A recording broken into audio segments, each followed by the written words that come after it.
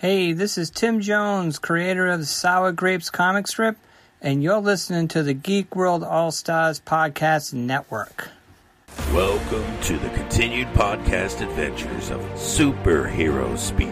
But I think many of the people that love this character and that love superheroes in general have used these stories as inspiration to say, you know what, I'm going to do something good in the world. I'm going to make a difference like my hero when I was a kid. That is my fondest memory of it, because when you're doing comic books, you want them to affect people, right? You want people to care. You want to strike emotions, and I knew that Clone Saga was striking a lot of emotions. Can you imagine Pulp Fiction starring Goofy and Mickey Mouse? I can totally imagine that. I'm sure somebody's written that one too. Quarter pounder with cheese in France, Mickey. What? Royale with cheese. Yeah, I can totally. See? I would watch the hell out of that movie. Yes, I gladly sacrifice up my progeny to you, almighty Marvel beast. But Neil Adams is somewhere going, it's my time. How do you measure success? Hey everyone, you're listening to Superhero Speak, not the IMDb Hour, and I'm your host, Dave. And I'm John. I'm JD. I'm reading this article that John said. It looks like they're still casting. There's not actually filming. Well, no. Well, that's wait a minute. No, that's not what it says. It says yes, it does. It says that they're looking for a male lead. This guy hasn't signed yet. I actually read the article. Oh, because 3 of the articles I was reading were saying it's already filming. No, this is they're still casting. Oh my goodness. Okay, so we're already off the rails, and we haven't even introduced ourselves. I know. Well, we did. We introduced ourselves. You're the one who's dropping the ball, Dave. Yeah. Yeah, Dave. Well, John, you're the one doing research that's wrong. Well, so anyway. Hey, superhero hype and what's on Netflix. Put them next to We Got This Covered Now. Because, obviously. Okay, it does say it started production, but it also says they don't have people cast. Yes, there's a difference between starting production and filming. Why don't I question this source? The series doesn't have a... Well, it says in this article, Neil Gaiman has confirmed the series doesn't have a cast yet. How can they be filming it? It says we started shooting on Thursday. It just says, like, you further down the article you go, it says Neil Gaiman has confirmed the series doesn't have a cast yet. Okay, look. There's a tweet from Neil Gaiman. Look at this one. Here's superhero hype. John, I can only read the things that you send as corroborating sources. I know. I was hoping not to give you superhero hype because their website, brings your computer down if you leave it open. What's on Netflix.com is sketchy. Let's just leave it at that. Okay, superhero hype, but still, they added the tweet from Neil Gaiman. It says, we started shooting on Thursday.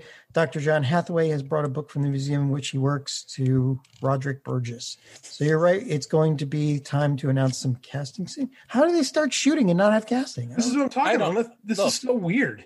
I don't know either, because I know that there's stuff that is currently filming, and then all of a sudden they'll say this person got cast, and it's like I thought they were already filming that. So if it's like for a walk-on or something like that, or a one episode thing, that makes complete sense. But I mean, who the heck is playing Morpheus? This dude, and according to this thing, it's just this guy is being eyed. Doesn't say he's signed, but again, the source, John's sources. Yeah. So for those who are wondering what we're talking about, apparently, John brought up a source saying that the Sandman series was already filming, but yet we can't find corroborating evidence to prove it. Why do I do things? Well, I mean, look, there's a whole bunch of chatter about it, and a lot of the headlines. I should temper myself. It's like, what does the media want? They want clickbait now. They don't actually do news anymore. So what do they do? All their headlines say it's begun shooting, and then you get into the gory details. And it's like, well, even the main character hasn't really been signed yet. It's like, well, how do you start shooting then? Well, they could do. There's stuff they could do, especially if they follow the first arc of Sandman. I mean, true. Sure, you only need one for that. Yeah, it's still weird. The Sandman audiobook is out, and it's actually really good. Ewan McGregor, I believe, is Dream in that. Well, that's nice. So besides giving us false research, John, what have you been up to this week? Absolutely freaking nothing. Oh, well, that's good. Wrote a few pages, probably in the span of time it took JD to crap out a book. Thanks for saying crap. I appreciate it. I didn't mean that. I mean, you're killing me. It's going to be a work of art. But James McAvoy, not Ewan McGregor. My mistake. Sorry. But otherwise, yeah, not really anything. I did check out Hellstrom. I did too, and it's good. It is good. Now I'm wondering. I'm hoping. Now I see. The thing is, like, if you go the route of Swamp Thing, it's DC. It did die before the first episode even aired, but now it's going to the CW. That was possible at DC. With Marvel, because this was done under what's his name, who Kevin Feige, that all the Marvel uppers hated or whatever, and because it's so edgy and, you know, Marvel's now the mouse, I don't know that they're going to pick it up for, I mean, it's technically right now there's not going to be a second season. So it's stillborn. Stillborn. It's still catchy. I've only seen two episodes of it so far. How far are you into it, JD? Just one. I just watched the first one Friday night. I'm gonna try to. I just haven't had a ton of time to binge an entire show. Yeah, but it was man. I liked it. It was. It hit. It's not perfect. If you know the character, you know the serial killer father is going to turn out to be a demon, questionably Satan, which, you know, follows the origin. I kind of like what they're doing with Satana, especially calling her Anna, because calling her Satana is a little on the nose. Well, not having the main character also have a bare chest with a pentagram inscribed in it. Well, he's got it, but I like what they worked into it. He's got a scar. Yeah, that the old man carved into him, and it's switched up. It's been a birthmark sometimes. They've tried to make it a tattoo recently. He's been rebooted a couple of times. It has been, because they're trying to find a new audience for it. The tricky part with Hellstorm was trying not to make it it's hard to say a Hellblazer knockoff, because the character came first, but Constantine was, you know, such a more successful character. So the tricky part is that, and I like that they kind of went, like, they actually tapped into a lot of the old, I love this character, the old Steve Gerber stories, with him working with Gateway University and working with the church, because the original Son of Satan is a failed priest. Mm-hmm. So, I mean, like, it really kind of falls in line with the original, not so much the Warren Ellis stuff, but the original Steve Gerber stuff. He's doing exorcisms. Like, that is Damon Hellstrom. So I'm like, okay, I like where this is going so far. I want to check the whole series out, of course, before making that was going to be my recommendation for the week, but I like it. It's been good. Yeah. Well, good. I mean, they differentiated him enough from Hellblazer. Constantine. Yeah, Constantine. They differentiate him enough that I was thinking the same thing while I was watching the first and second episode. It's like, wow, either him and Constantine would get along, you know, like old brothers in a pub, or they would kill each other. They would hate each other too. You don't like people that are too similar to you, especially those guys who don't really like each other to begin with. Who don't like themselves, you know. I don't think they're that similar. I don't think they hate.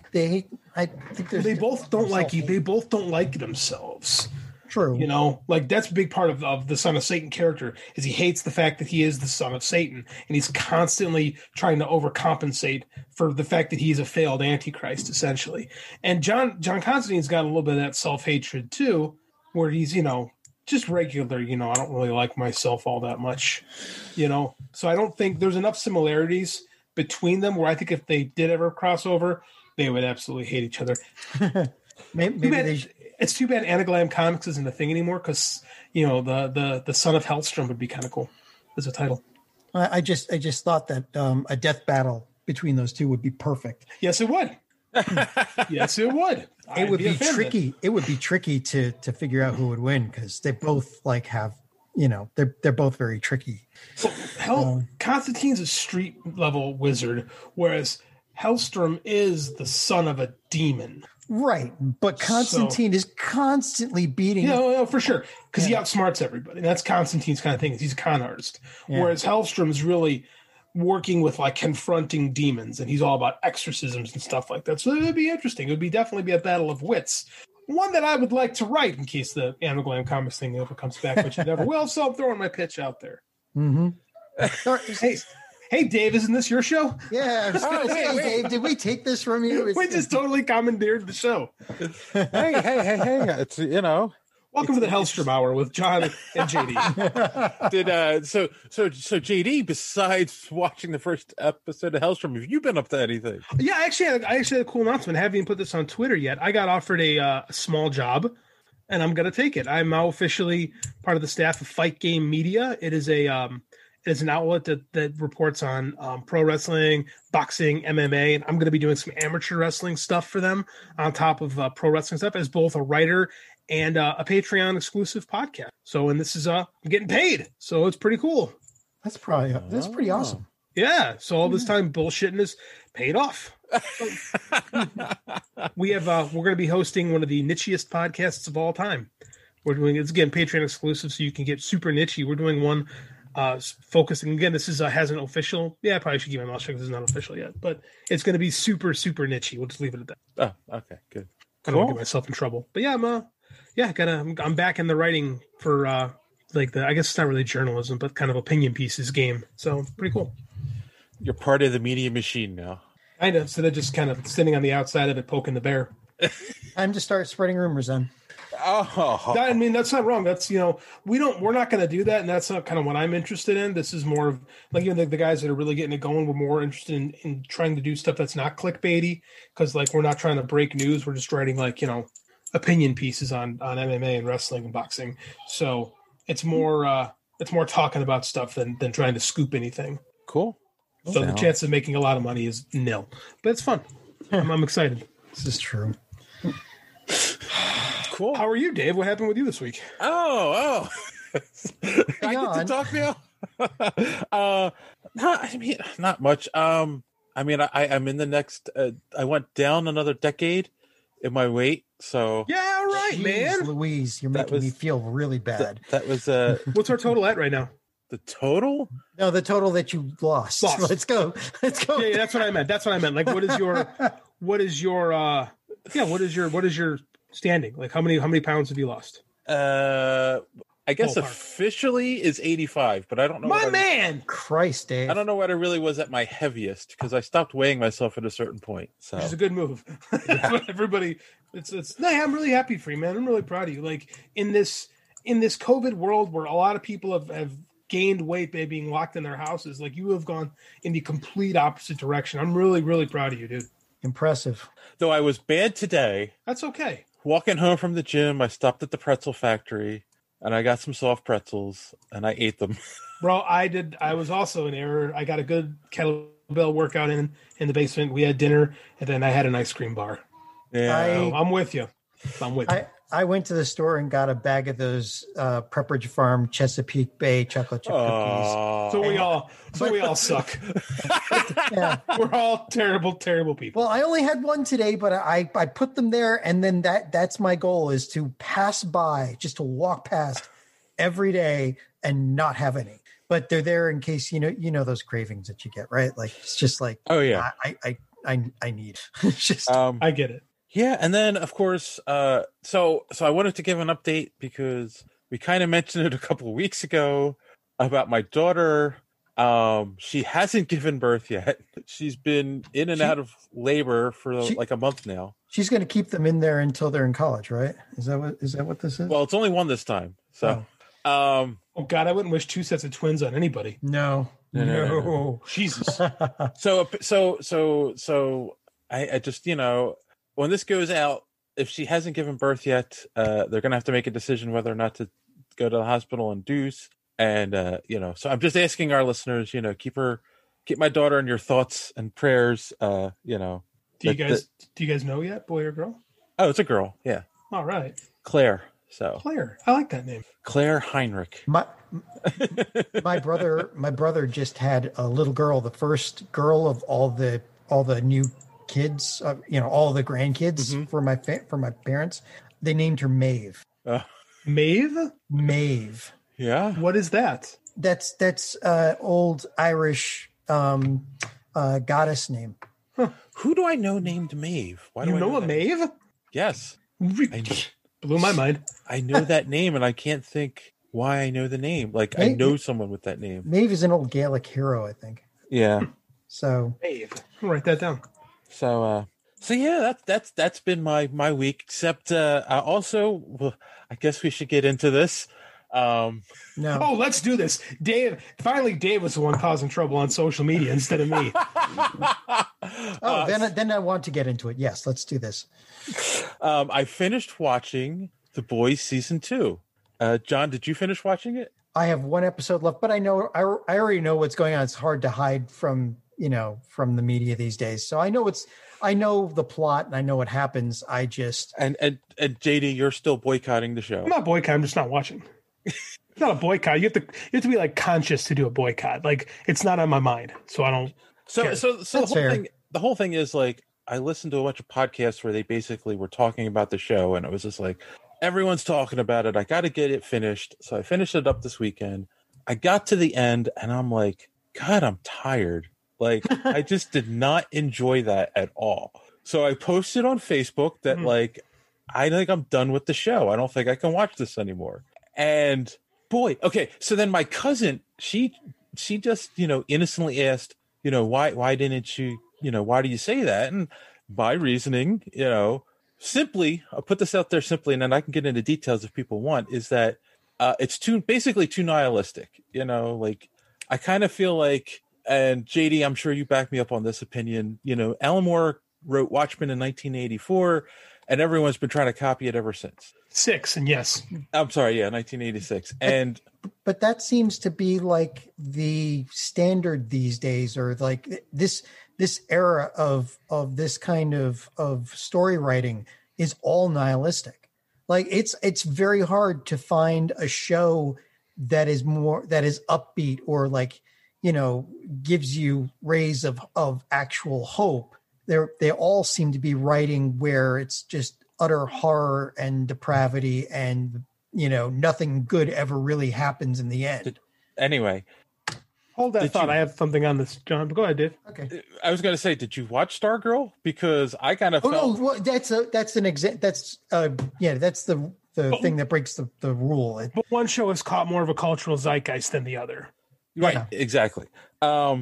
So and it's funny. So this is my own Facebook page. I basically just say I've watched the second season. I'm kind of done with the show. I tell my cousin, she asks why. I'm like, it's kind of nihilistic. It's and I kind of need someone to root for in the show, and there's no one to root for on this show, and I just can't do it anymore. I'm done. And all of these people started jumping on saying, basically, my opinion was wrong. Dave might as well have said, I hate puppies. They should be. I mean, it was that bad. Like, I went on there and I was like, dang. And I thought I like to stir the pot a little bit. But like, Dave, you were like just lambasted by lots of people for this opinion. But I would have been right there with Dave on this one. I was. I agree with Dave. And then I did start stirring the pot. I mean, and let's be honest. One of my main gripes with the show, besides that there's no one to root for, is that you're supposed to be rooting for the Canary. But yes, but even I didn't agree with his attitude towards the end of the show, and that's kind of why I was like, I kind of gave up. And the Canary is. Did you read the book, JD? I read the first trade or like the first half of the first trade and put it away. Yeah. Okay. So Yui, they keep referring to as the Canary in season 2. Also the Gremlin. But it was also like every episode, there's at least one major shock and plot twist. Yeah. And it's like, by the time you get to the 8th episode and they throw 5 shocks and 5 plot twists within the episode, you're just so exhausted by the end. And you can't keep topping yourself. So that eventually it's going to be like, okay, another plot twist. Here we go again. You're going to start expecting it, And that's when it's just like, that's why I don't see this lasting. It's more, I kind of feel like it's more flash than substance at this point. I've always felt that way about it. It's like, let's see how we can shock people this week to get them to come tune in next week.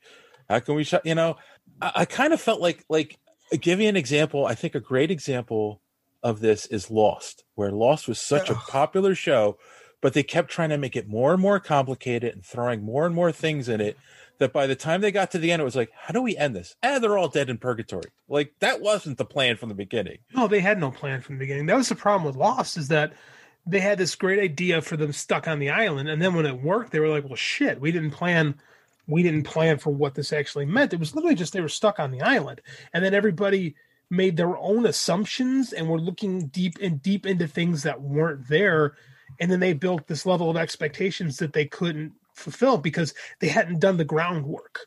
Like they hadn't built the structure. So Lost is something different. I know people that love Lost, but most people are with you on that, Dave. Well, it was writing by the seat of their pants. It absolutely was. The whole time. It was the absolute definition of pantsing a story. But I kind of feel like that's where they're writing themselves into that corner with this show, I think. Odd with it based off of a series of, comics. Yeah. No, and I agree with you. And I think this is I think this kind of goes in as like, I'm going to give me a diatribe for a second here. I wrote this paper in college about how after the Vietnam War, there was a rise in horror films and like Satanism and stuff like that, because Americans were so thoroughly depressed with Watergate and the war and just all this blah. And that was reflected in pop culture, and people latched onto that because for some reason, like they don't like, I wrote about the psychological thing. People don't want to feel better. They want to actually feel worse. And so that stuff became really popular until America was done feeling bad and done feeling nihilistic. And that's why Star Wars comes along at the right place at the right time. And there's been this ebb and flow, that goes on forever with pop culture, where things get dark, people start believing in heroes again. And then they start trending a little bit more, jaded and nihilistic. And it comes back and it comes up and it comes down. And right now with the pandemic and with things being what they are, people are not feeling great. And they can latch onto a show like The Boys and say, see, this is what it is. And I think that because we've all been reading comics for a long time, you guys probably a good solid decade more than me, like we've seen this before. Right. Like I've read all these hot takes of The Boys changes everything you think you know about superheroes. Like, nah, it really doesn't. Yeah. Well, it really doesn't. It depends on your personality type too, because like in times like this, I'm looking for something uplifting to keep my spirits up. Exactly. But I think that's because we like superheroes. Yes. And that's the difference. Like some people, they like superheroes because it's a cultural trend, not because they actually like superheroes, like comic book stories. I think that if you actually like superheroes, like you can have feet of clay. The characters on the characters on The Boys are not feet of clay heroes. They're just bad people. There's a difference. Yes. Good night, buddy. Sorry, the 4-year-old dropped in. It could be worse. Could be a cat. So exactly, and it's funny because like even in our intro, where we have Brett Culp, who created the documentary Legends of the Dark Knight and Look to the Sky, which is about people looking, and he says, I want to do something good in the world like my hero did when I was a kid. There's a reason that clip is in the intro of this show. And his documentaries are about finding inspiration in heroes, not in villains and not in anti-heroes, in heroes to do good in the world and to change the world. Where so if the entertainment world or the art world or whatever is only reflecting the negative, then the world's going to get more negative, in my opinion, I don't know if it gets more negative, but I see where you're coming from. And I think that, again, when Alan Moore did his stuff, I mean, we're talking mid 80s. So we're a good 10 years after Star Wars and people were ready to start feeling bad again, and that's why stuff like Watchmen and the Squadron Supreme, Dark Knight Returns, those are all very cynical takes on superheroes. And that swipes through. And then in the 90s, we kind of get that other, they become edgy, but they're heroes again. You know what I'm saying? Say what you want about 90s comics. The heroes were heroes, and they weren't nearly as cynical as the stuff in the mid 80s. Yeah. We kind of go through this up and down. And to John's point about wanting to feel good, when I got a chance to do a guest spot on Fans on Patrol, and they were like, oh, we want you to pick a movie that we can review, like a classic movie. I was like, Superman, the 1978 Superman movie, because there's a movie that makes you feel good about yourself and gives you something, a hero to look up to, and it's like, I needed that, at that point. Yeah. Nobody comes out of that movie feeling down. Right. You come out humming Williams. I mean, cynical people.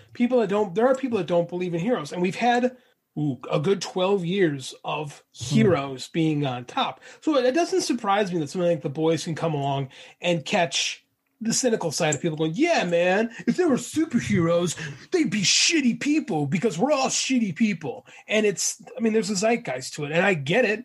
I was just surprised with the amount of vitriol you got for saying, I just didn't like this. You didn't put it on the Superhero Speak page, right? Right. Put it on your page where it was your opinions, and you got unfairly trashed, in my opinion. Yeah, no, I mean, and that's another thing that's tough about social media. It's like you can't go against the zeitgeist. You can't go against the popular opinion because... Oh, you can. You just have to be ready and understand what's going to happen. Now you will. Now you get it.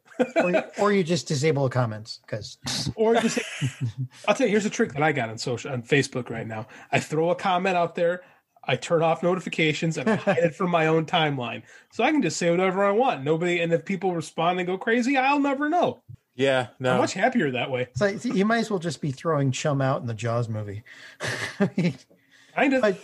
But yeah, yes, I mean that would save your sanity. Yes, no, but yeah, and then of course Joey from So Wizard, he came in and he's like, yeah, it's not the popular opinion, but I see your point, because they just reviewed the season and they all loved it and they're all ready for season 3, but it's just like, I don't think I'll be able to do it, It's not us. And I'll say this too, and people can agree or disagree with this. I'm okay with that.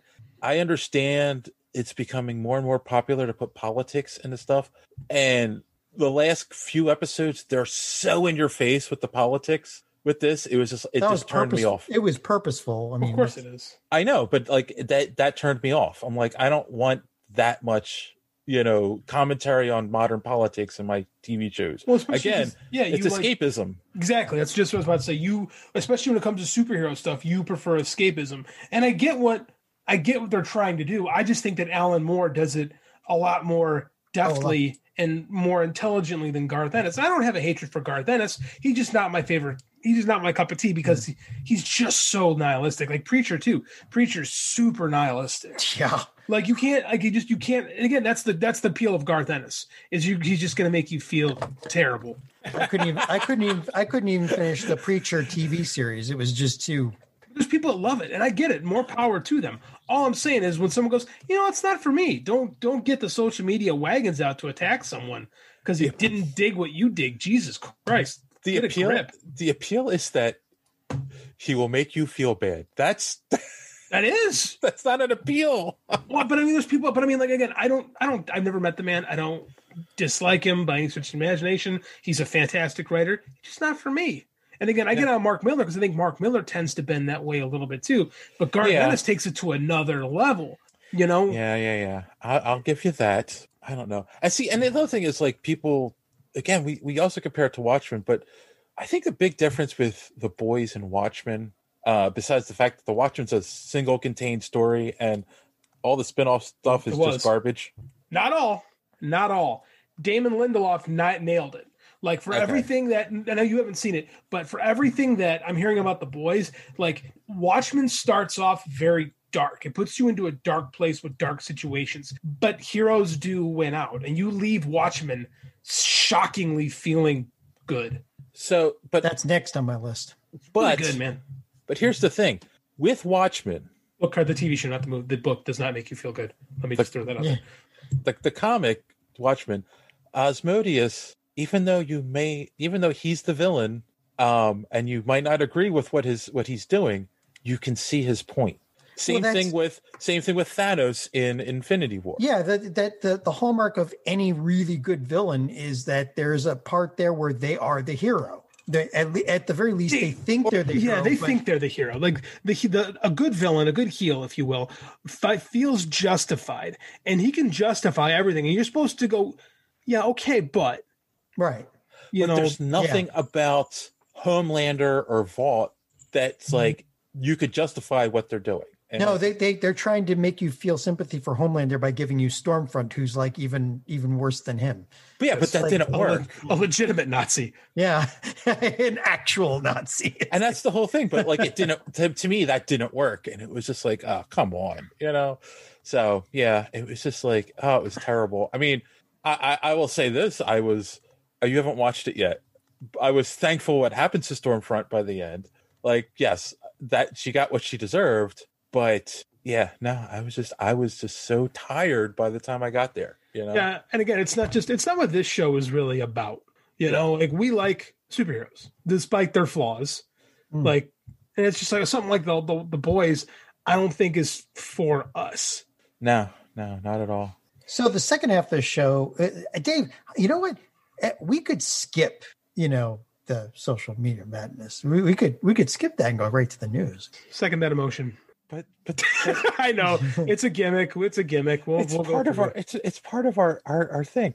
In fact, one of the things I wanted to do real quick, if I could bring the email back up. One of these days when we do social media madness, I'm just going to stick a mannequin in the chair here. Here is something we haven't done in a while, and we have talked about this and trying to do this more on the show. Again, if you're listening to the show and you're not a subscriber yet, make sure you're subscribed on either Apple Podcasts, Spotify, Stitcher, or wherever you get your favorite podcasts. iHeartRadio, Amazon Music, all those great places. Now, here, we haven't done this in a while. Here are a couple recent reviews we got on Apple Podcasts. Oh, reviews of us? Wait, how many swear words are there in them? No, they're short and they're really nice. Mama Labs said, love it. Super amazing podcast with the best hosts. Highly, highly recommend. Thank you to you and your labs. And then Greasy Satchel said, title says it. Want to know about superheroes and have fun doing it? This is the one. Subscribed. Thank you. Please clean your satchel. So also, if you're listening to us on Apple Podcasts and you enjoy the show, please head on over and give us a 5-star review, or give us a 5-star rating or a review, or both, because it actually helps increase our visibility on the platform and helps get us more listeners. Please bow down before the algorithm. The algorithm is our God in the podcast world. Render unto it. Yeah. So it will render back onto us. Almighty algorithm. Cool. So on that note, we'll take our first commercial break and we'll be right back with Social Media Madness. After these messages, we'll be right back. And we're back. Oh, John, we're not going to get away from this. Why? By all that's good and pure, why? This is what we do. Now shut up and take it like a man. All right. I've never taken anything like a man. So not long ago we did a list of our favorite villains, and John, you weren't here for that, but Lillian Sue chimed in, said, "Depends on how you define villain. I love Loki, Dex, and from Daredevil, Billy Russo, Punisher, and Grant Ward from Agents of S.H.I.E.L.D. for several reasons. Each are also relatable in their own ways." Kind of hits back to what we said earlier. Yes. See, relatable villains. Unlike the Boys. Thank you for that comment, Lillian. I'm not Lillian. Yeah. And on the return of the Animaniacs, Kevin Glennon said, one of the best written shows of all time, regardless of category. Glad my kids will get a chance to experience what was so great for my friends and I. Well, they could also experience like the original greatness by getting the, Blu-rays. It's on Hulu, right? On Hulu. Who buys Blu-rays? Yeah, it's either on Hulu or Netflix or something. It's out there. I still like, owning my stuff. But yeah, I mean, like if you're just going to show them. But yeah, go to Hulu. Like the originals, they only age a little bit in some of the references, but the jokes and the pratfalls are still hilarious. Yeah, it's like watching. It's very much like watching a Looney Tune from the 40s or 50s. Like some of the jokes don't land because times change and maybe you don't know who Humphrey Bogart is, but it's still funny. Like Animaniacs is the same, and I'm looking forward to them doing new stuff because goddamn, that's a good show. Yeah, you still look at the kids nervously when they say fingerprints. See, now I had my hot take on the Boys. Yeah. The fans of Colt 45, who may also listen to our show, are about to hear a hot take from Random Randy Savage on Thor: Love and Thunder.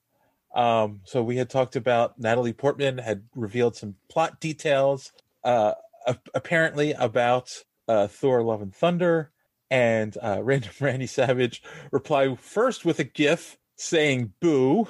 Meryl Streep boo on top of that. Yes, and then followed it up with, "But for real, I'm not excited, but I wasn't excited for Thor Ragnarok, and it only took me 15 times for me to appreciate it." Oh my gosh. 15th. Really? He did. Hey, I guess there's something for everybody, and not everything lands with everyone. Yeah. First person I've heard say a negative thing about Ragnarok. Yeah, me too. Huh. Yeah, I know. It's interesting because and it's funny because when I listen to their show, like a lot of his opinions, I agree with. So it's kind of funny. Bring him on the show. You hear that, Randy? We must castigate him in front of everyone. Ooh. I said castigate, not castrate. Public podcast flogging. There you go. So there's your invitation, Randy. I know it sounds exciting now. Of course, last week we also talked about Batman: The Long Halloween, and Timothy Jones said, "I've never read this series, but I think I'll pick it up and sit with a big bag of Halloween candy that I'm not supposed to have." Get it? Long Halloween, Halloween candy. That's a Tim Jones joke. I was just going to let it go. Yeah. Love you, Tim. Yeah. And, I'm disturbed that my father-in-law introduced my son to candy corn, and the kid is raving about how good candy corn is. Oh my God. It's the first moment I've had as a parent where I'm thoroughly disgusted with my child's opinion. First, it's like candy corn. Candy corn, Dave. Ugh. First, it's candy corn. Then it's Peeps, and suddenly they're giving out. They're popping Werthers. I mean, it's just sweet horrible. Jesus. That's that's the devil's triangle right there.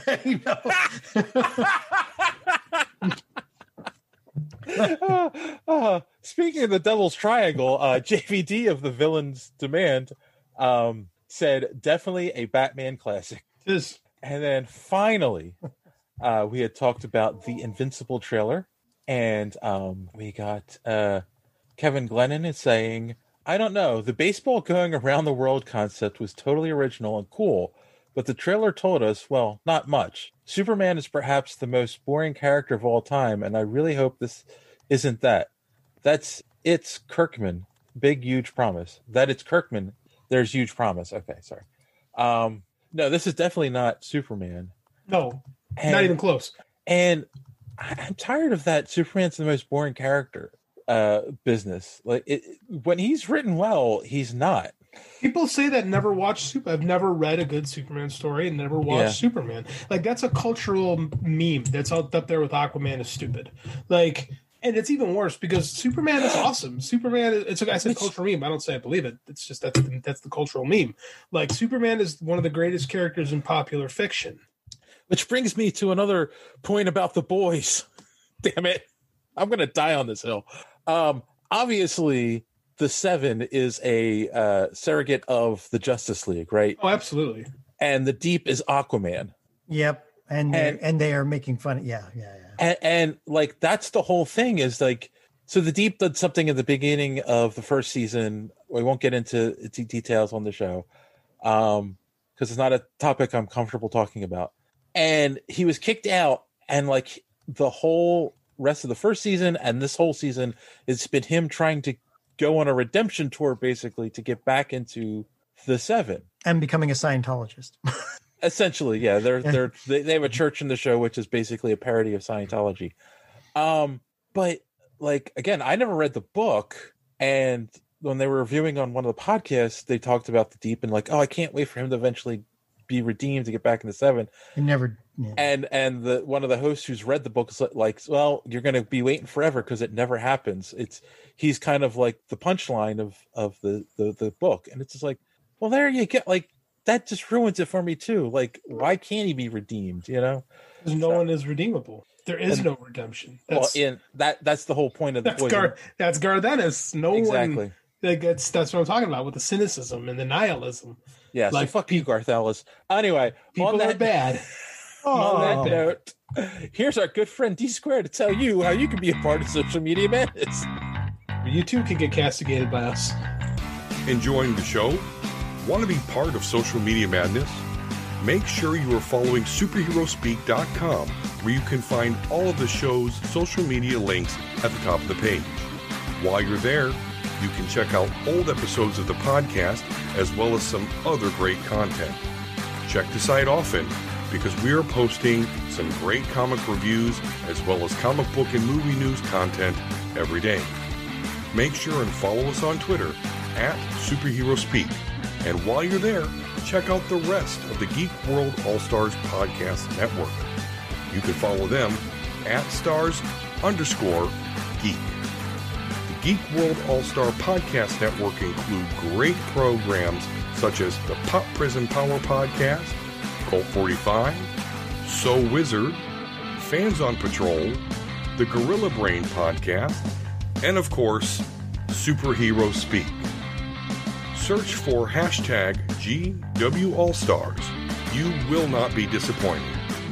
Now it's back to Dave and the boys on Superhero Speak. Thanks, Don, and don't forget to check out the. Oh wait, what's the name of the show again? Also, Omega Level Nerds. He changed the name of the show. That's right. Check out the Omega Level Nerds podcast, available on Twitch, YouTube, and wherever podcasts are available. All right. And on that note, we're going to take our next commercial break, and we'll be right back. After these messages, we'll be right back. All right. We're back, and we've got some news.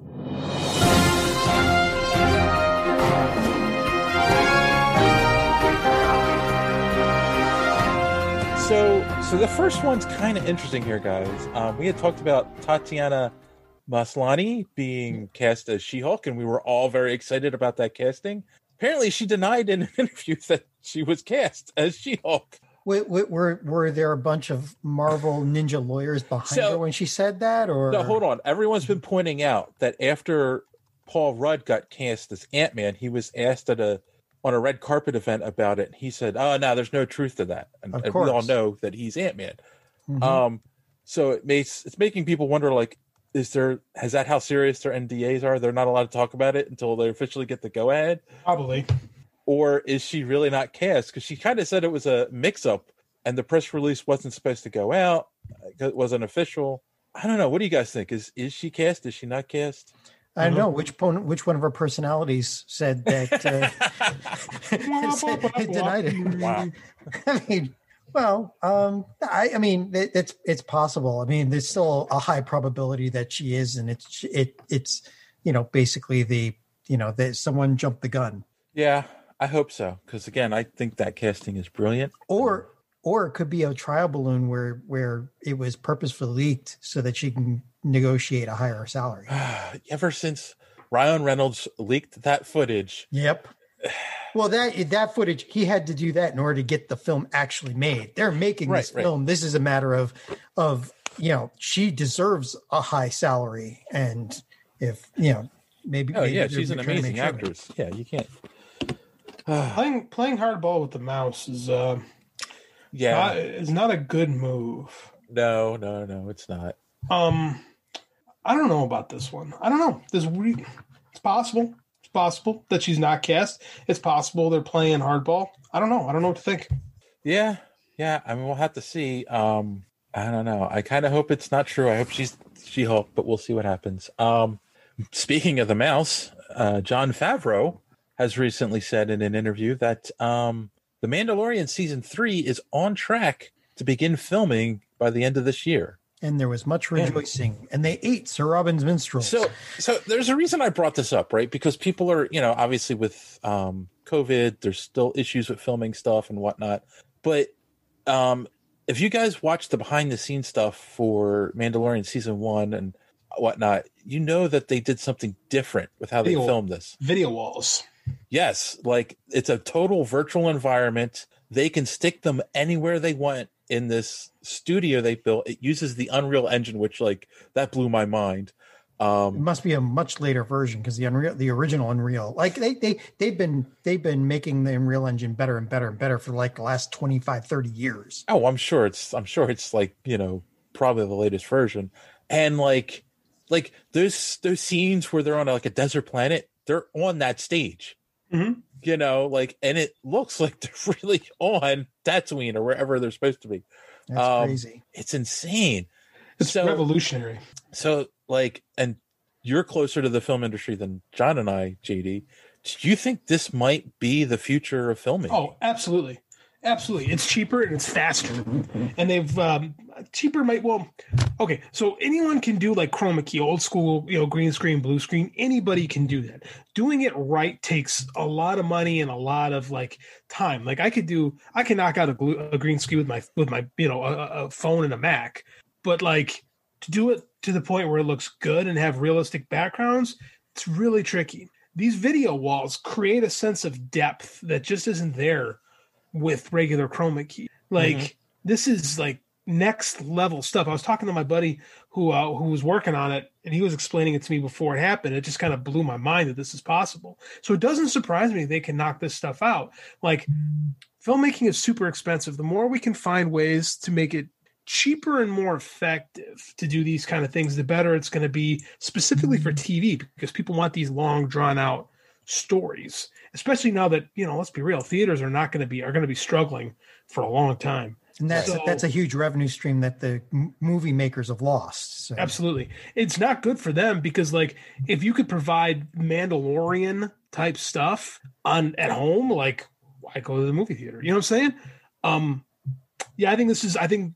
I don't want to say it's the future because it's being done, but it's not quite the present either. It's pretty much what Lucas was 40 years ago. Right. When he was doing when he was combining computers and miniatures to do Star Wars. Like Star Wars has always been on the absolute forefront. Lucas was the first person to use high definition video cameras in 2001 actually, when they shot Attack of the Clones. Like he was the first person to put actual celluloid by the wayside. And now, dude, no one shoots on film anymore. Everything's digital. And that came from Star Wars. So, I mean, like, it does not surprise me at all that once again, they're on the forefront. This is it, man. This is cool shit. Yeah, no, I mean, and it looks amazing. Like, you can't tell they're not on set. Yeah, it's, and the thing is too, right? Like, one of the things they were saying is that instead of just filming against a green screen, they can interact with stuff in the environment easier because it's at eye level. You know what I'm saying? Like they're not seeing a stick with a green tennis ball on it. They're seeing a thing in front of them, Absolutely. Yeah. It's amazing. So, and you know what the next step from that is? Oh, wow. You mean that actor died? Because I saw him in this movie just now. Well, they tried that already with the Star Wars, with Grand Moff Tarkin. I do not feel like that was a solid try, because I've seen some anime that looked better than that from some of the anime studios that actually use CGI, and it was so much better. I mean, I'm gonna tell you this. Look up on YouTube. There's videos where they take stuff like that and they use deep fake technology and they clean it up and it looks 1,000 times better. Deep fakes are scary. Like some of the really like the top of the line deep fake technology is freaky. Yeah, like they've cleaned up this Princess Leia and that ending scene in what's the name of that? Skywalker. Movie? No. Rogue One. Rogue One. Yeah. Like these guys used the deep fake technology, cleaned it up, and it looked so much more realistic. Like, yeah, that was really Carrie Fisher standing there. Did you see it was like a year or so ago, someone effed around with the deep fake stuff, and they put there was a scene from Back to the Future where they're in the high school, and it's Doc Brown and Marty, and they slapped Tom Holland and Robert Downey Jr.'s faces on. Yep. And like it looked pretty damn good. Like I don't know how hard that would be to do for an entire movie, nor do I want to see it, but it looked pretty good. Someone took the scene with Superman at the beginning of Justice League, where they have the video of him and he's talking, and fixed his mustache, and they deep faked it. So basically, like that's replacing his face with his own face, and it was like, oh my god, it looks 1,000 times better. Why didn't Warner Brothers just think to do that in the first place? I don't know if they had, because it's 3 years old. I don't know if the deep fake technology is quite where it was then. Like it's still pretty cutting edge stuff. Yeah, it's interesting to see where we're going.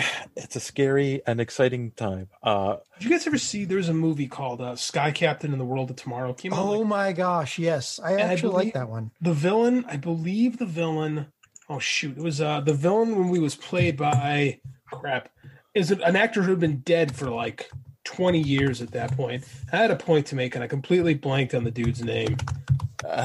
That was all green screen, right? That was all green screen. And this was at a time. This was like one of the first films with like virtual set. Laurence Olivier, a good 15, 20 years after he had been dead, and it looks okay. Like the stuff they did, it looks decent. It hasn't aged very well. So, some of it they used archive footage for. But, some of it they used archive footage for. Some of it they had a guy, and they were doing like the fate, like what they had to make it work. Now you could have an actor doing his voice, and you could slap Laurence Olivier's face on that guy. Oh, there's a comedian, not a comedian, impersonationist who like does that. He creates a video where he does like a monologue from a movie and does different voices throughout the monologue. Like he'll do Jack Nicholson and then Robin Williams, and like he keeps changing throughout, and like they deep fake keep changing his face while he's talking, and it's creepy. Ross Marquardt is an actor who's on The Walking Dead. His first movie was a film that I edited probably about 10 years ago. He kind of made a reputation for doing impersonations. He is the guy who plays Red Skull in Endgame. Right. Hugo Weaving does not. And most people, like, they fooled me for a bit too. For sure. Like, and it's not like a Crispin Glover situation because it's under all the makeup, right? But you could literally hire a dude like a Ross Marquardt, be like, hey man, give us Laurence Olivier, and boom.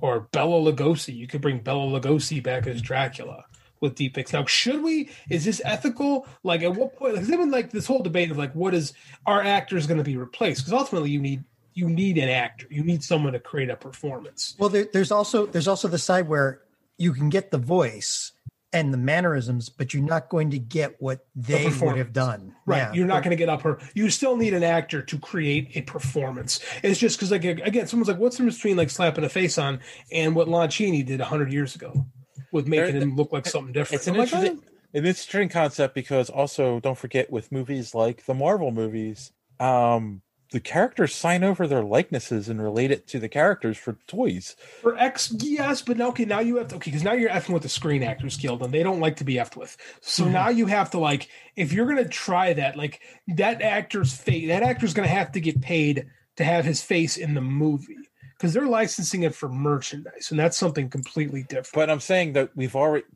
that's what I'm saying. They already do that. What's to stop them from trying to take it a step further? So the license agreement, money. Yeah. That's the Crispin Glover. Like Crispin Glover did not want to do Back to the Future 2 and 2. Right. And they just used outtakes, and he didn't get paid for it. And he sued Universal and won. Like them, it was him and the Screen Actors, and like and they had to pay him back. So if you're going to do that, you're going to have to pay the piper, because somebody owns that face. Like, you're talking either the human being himself or their estate. So and you probably can, but you just got to be ready to pay them in perpetuity for the use of their face. Yeah, because you can get away with it. And like toys is one thing, but as far as like actual like performances and getting paid, there's not a more power like as far for powerful units. It's like the AFL-CIO and then SAG. Like, no, see, I understand the argument, but initially, the best example of why they signed over the rights is because of Jack Nicholson, the Joker. Yeah, he made a fortune. He made a fortune because he's like, yeah, I'll take a smaller salary, but I want a percentage of my likeness of my face being used on the toy, and he made buco bucks off of that. So that's when they were like, okay, now you're going to sign the rights over to your face for the toy. So right, but again, for the toy, it's one thing, but you're going to have to completely reconstruct contracts if you're going to do it for the purposes of film. No, I get that. I'm just saying, eventually they're going to do it. You think you're right? I think that is going to happen, because at some point someone's going, you know what would have been really good in this movie? Tupac Shakur. Oh God! And we'll put Biggie in there too, right? That's what I'm saying. Like, eventually you're going to do that, and part of me is like, when you're playing. Because now you're it's ethical, but I mean, like, if you're doing like a biopic, right? Wouldn't it make sense? I mean, like, because they put makeup on to look like people anyway. Right. Wouldn't it make sense if you hire a guy I'll just throw Tupac out there. You're making a Tupac movie. Wouldn't you want him to look as close to Tupac as possible? And now you could slap his face on it, have someone actually play the role, do the performance, and now you look like, I don't know, it's spooky, but we're entering a really crazy world, man, as far as filmmaking goes. Oh yeah. So that was fun. I like talking about that. Speaking of fun things and exciting things, I think when this article came out, John had a slight orgasm. Oh, now, geez, you know.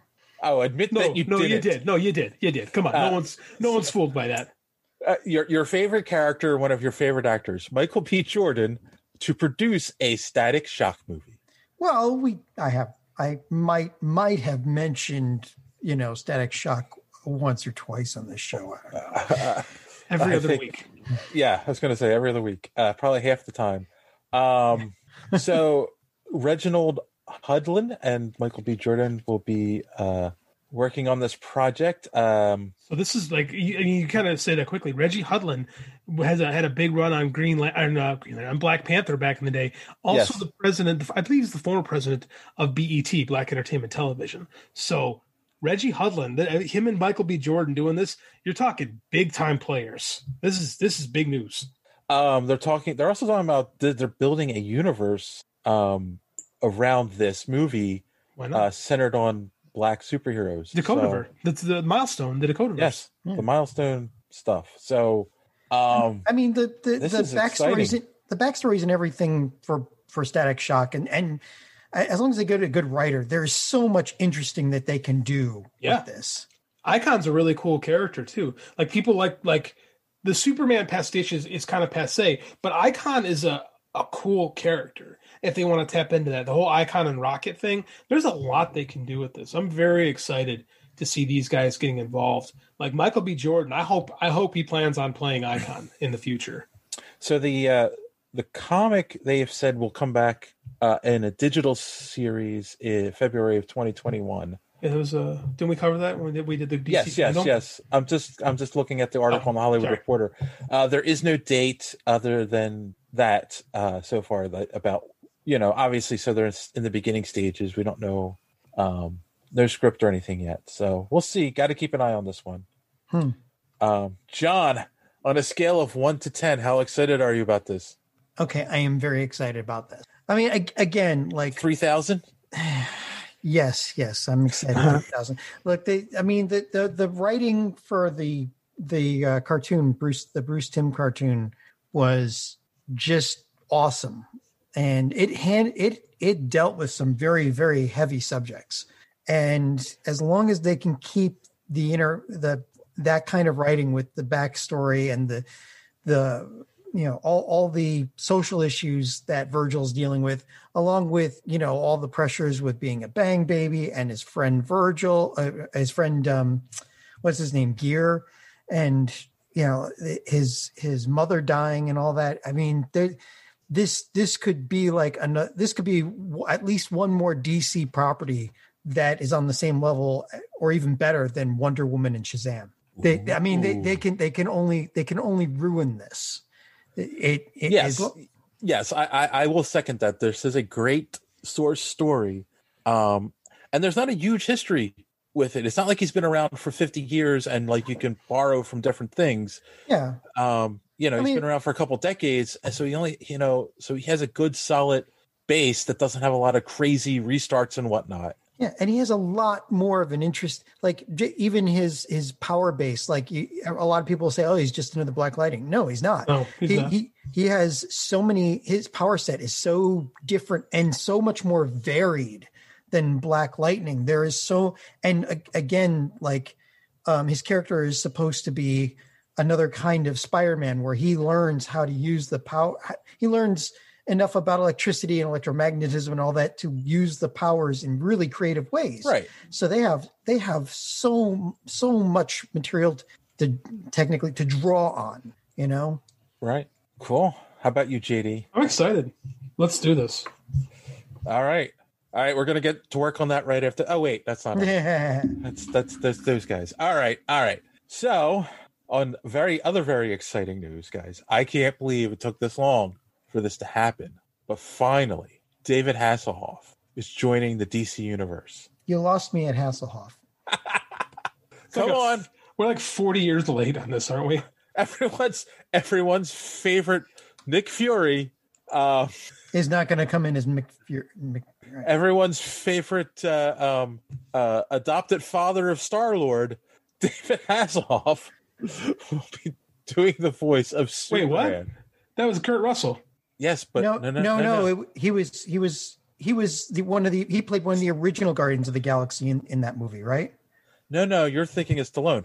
Stallone. When Star-Lord was a kid, he carried around a picture of Oh, David yeah. Hasselhoff. You're right. And at the end of this movie, he started changing into different people, and one of the people he changed into was Hasselhoff. So anyway, he will be voicing Superman in the upcoming Dark Knight's Death Metal animated series coming up. Animated movie, yeah. It's going to be cool. Yeah, obviously it's going to be, I think it's going to be loosely based on the metal stuff that's going on in DC. Oh, for sure. It's Scott Snyder and Greg Capullo, and they both have parts in this movie, which is kind of cool. Yeah, so, but I mean, come on. I'm sold. Hasselhoff, right? Dude, you kind of buried the lead. Charles Fleischer is the Joker. That's Roger Rabbit. No, the lead is Hasselhoff. I'm sorry. He again though, Hasselhoff, how old is he? I mean, got to be 60 something, maybe 70. Yeah. Oh, I mean, he's older than Kit was at the time. Ooh, true. So William Daniels, couldn't think of the name of the actor. So you, John, you love all the animated DC stuff. You excited for this? Yeah, I guess. I mean, I haven't followed Dark Knight's metal, the metal stuff. So it's all right. It's bonkers. Yeah, I know. A lot of what DC's doing has been bonkers lately. Well, it's kind of, this is like out of continuity stuff. So yeah, like it's been Scott Snyder's play world for the last 3-4 years now. Yeah, about that, I guess. So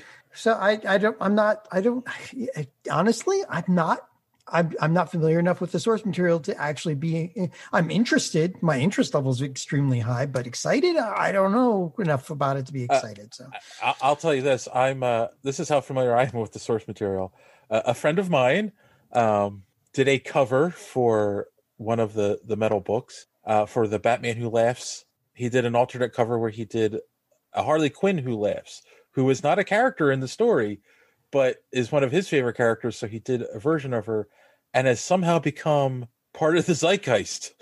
There was a statue made of her. There's a bunch of fan art online with it. And apparently they ended up making her a character in a future story. So yeah, like that's what I know. That's it. But apparently a lot of people love the metal stuff. So. How about you, JD? Have you read any of it? I read the first 2 issues, and it just, I don't know, it wasn't quite what I wanted, but it wasn't bad. Like, I like Scott Snyder. It just wasn't quite what I like about it. I don't know. It just didn't quite hit for me. And a lot of the DC animated movies don't quite hit for me either. So I'm probably not going to see it, but I don't know. Sounds like a good idea. Okay, cool. And since we're running long, this is the last story we'll cover. The Green Lantern series got greenlit, and we have on HBO Max, and we have our writers, our showrunners, Seth Grahame-Smith and Mark Guggenheim. Okay. And, Guggenheim.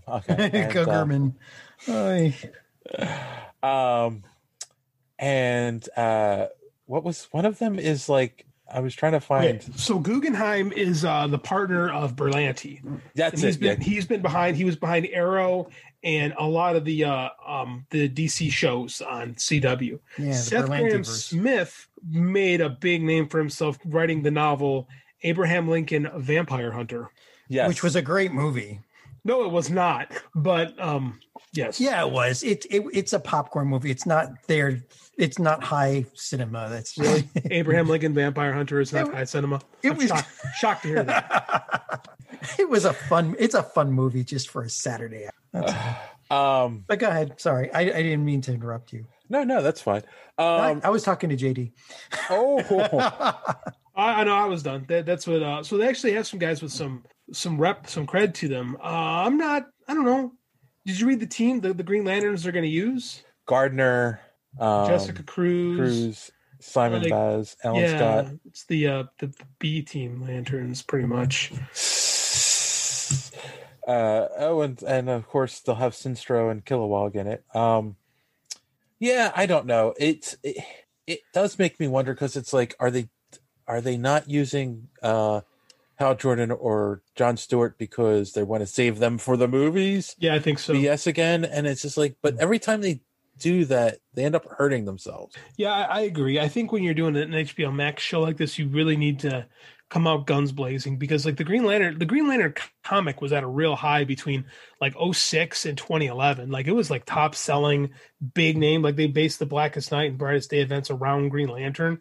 And then when the movie came out, it like really kind of killed the franchise and took the comics down a peg or two, to the point where Green Lantern, I wouldn't even put him in the upper echelon of DC anymore. Mm-hmm. So I think they needed to really come out guns blazing and put Jon Stewart and Hal Jordan in the show if you're going to do a core show. Now, just to make a point here, in 2012, Green Lantern, the animated series. Yes. And it got terrible ratings because of the movie. Right, because of the movie. But the show was actually written incredibly well. I agree. Bruce Timm said it's his best show. Yeah, I don't doubt it, because like, I mean, I nearly cried on the last episode. Fantastic show. I will never say a bad word. I love Green Lantern. One of my all-time favorite characters. I love everything about it. But the fact that they canceled it really pissed me off. And that's the thing, though, is like the movie really hurt the property. Yeah. And I don't think holding back on Hal Jordan and Jon Stewart, is a good idea. At least Jon Stewart should be in this. He's the most recognizable Lantern to a generation, to like your millennials, let's say. They're the ones who grew up with the Justice League animated series. Yeah. They're the ones who are most familiar with Jon Stewart as the Green Lantern, and they really should have at least used him. It's a mistake. There have been people who have argued that was the Green Lantern movie was bad, but there were people who argued the thing that hurt it is it didn't use Jon Stewart, because the younger people who were most likely going to go see it were more familiar with the cartoon, so they were more familiar with Jon Stewart. I don't think the premise is wrong, but I don't think that's what hurt the movie. What hurt the movie was that it sucked. Yes. Oh yeah. Well, yeah, and the CGI suit and all that. Oh shit. Even Kyle Rayner was, even while Bruce Timm's run was going on, I think it wasn't Kyle Rayner. Kyle Rayner stopped. Kyle Rayner was a Green Lantern, but Hal Jordan became the focus of the Green Lantern series again in 2004. Well, after he was resurrected from Armageddon. Because he was the Spectre. Yeah. He becomes Green Lantern again in Green Lantern Rebirth. That's fall of 2004. Yeah. And the Green Lantern series launches spring of 2005, and he had been the focus of the comic ever since, because he's Jeff Johns' favorite. Right. And this is when Jeff Johns was ruling over DC. And Kyle Rayner became the White Lantern. Kyle Rayner he was Ion, and then eventually became the White Lantern with the Brightest Day thing. Mm. But yeah, at the same time, like while Kyle Rayner is the Green Lantern in the comics, they put Jon Stewart as the Green Lantern in the Justice League animated series. So those coincided. Right. Because when Jon Stewart was the Green Lantern on TV, he was not even in the books until a year later. Which is funny, because it's another thing where they told Bruce Timm he couldn't use Jordan. Right? Well, Jordan was dead. at the time. Right. He was the Spectre, but they wanted to use Jon Stewart for some diversity. And he liked the character of Jon Stewart, thought he was a good character. He is a good character. And they kind of brought him, because at that time, Jon Stewart had not been Green Lantern since 94, when Hal Jordan goes bonkers. Yeah, but of course, Bruce Timm touches it and turned to gold. Absolutely. Especially adding the subplot with him and Shiera. Yep. The Hawk Woman, because that is one of the greatest love stories I've ever seen in animation. Like, but the interplay